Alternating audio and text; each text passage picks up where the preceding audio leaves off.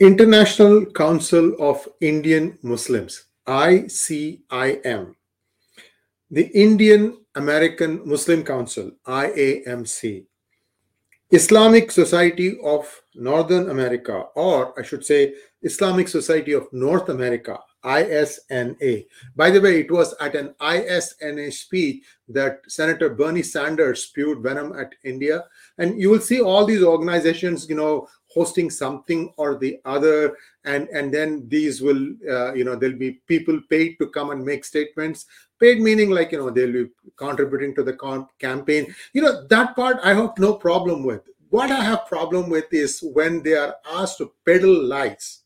Unfortunately, even the USCIRF appears to have been captured by these lumpens, and therefore the lies continue at a much higher amplified level, which is what is forcing us to tell you the truth about the International Council of Indian Muslims. Remember, Modi was in Germany recently, and these people had a concert, and they were spewing such venom there. My goodness, I'm not even going to go and look into that, but I'm just going to look at all the different characters that make up this ICIM. So European-based human rights. It's an oxymoron when you think about it. Activist team. There are members from USA, UK, Canada, the Netherlands, Turkey, and Australia. And you can see the names for yourself. I'm not going to go through each one, but I'll go and touch upon the names and what they do in the following slides. First, Rashid Ahmad is the president, who also happens to head. Remember, I told you IAMC, Indo-American or Indian American Muslim Council, a front for Jamaat-e-Islami. To get the actual data, you need to go back and read that Disinfo Lab report, which is, I think, about 29 pages or 100 pages. It's a long document, but you have to read it. If you don't read it, somebody has spent hours documenting every connection, every link about who is with what, doing what. And I hope that the FBI is looking into it, because these people have made it much easier for FBI to act on all the transgressions of law, if any. Then you have Dr. Umair Khan, who is the founding member of the Scottish Indians for Justice and supervisory member board of Foundation, the London Story.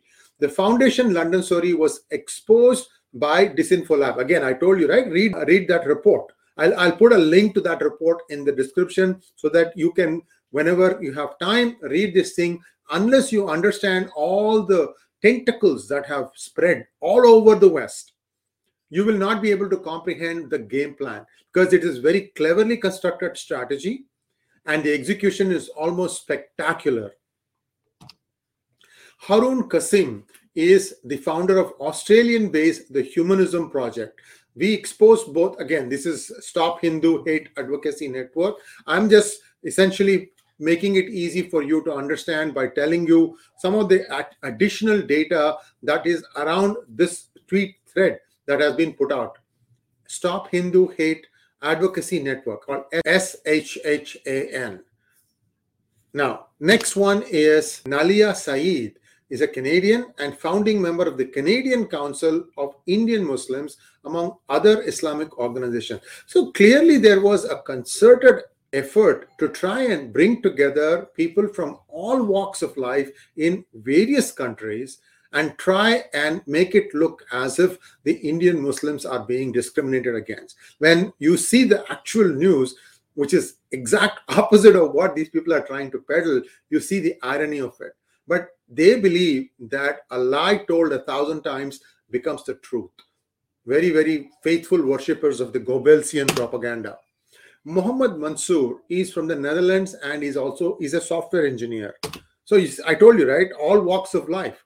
Mufti Muhammad Amin Pandor is in notations Deobandi cleric from the UK. He's also called as the man who brought jihad to Britain.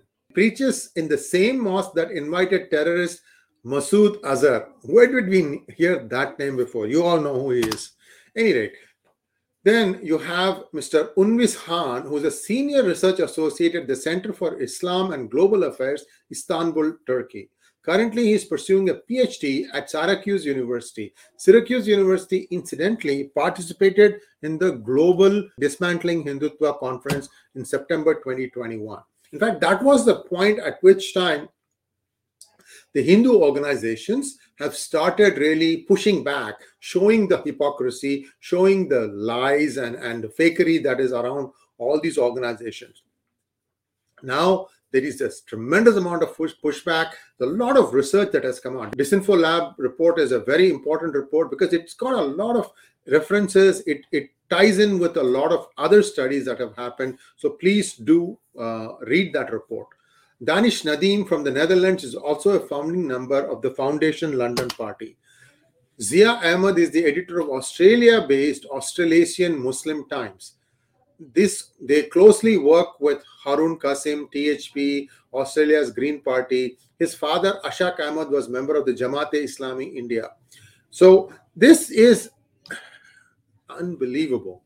And this org chart, that should be, something that people need to be referring to whenever you see news about some tweet that doesn't ring true, that seems to say that the Muslims in India are being discriminated against. You need to go back to this org chart to see where it emanated from, then you can connect the dots. So this is now becoming a full-fledged fake information warfare.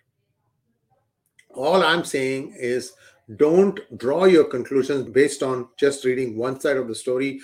Take time and make sure that you are convinced that this is where the truth lies. And this can only happen if you read both sides of a story, and then you can come up and draw your own conclusions. Thanks for watching. Please like, share, and subscribe to our channel. And don't forget to click on the bell button for notifications. If you think you like this video, please show us your appreciation by clicking on the super thanks button.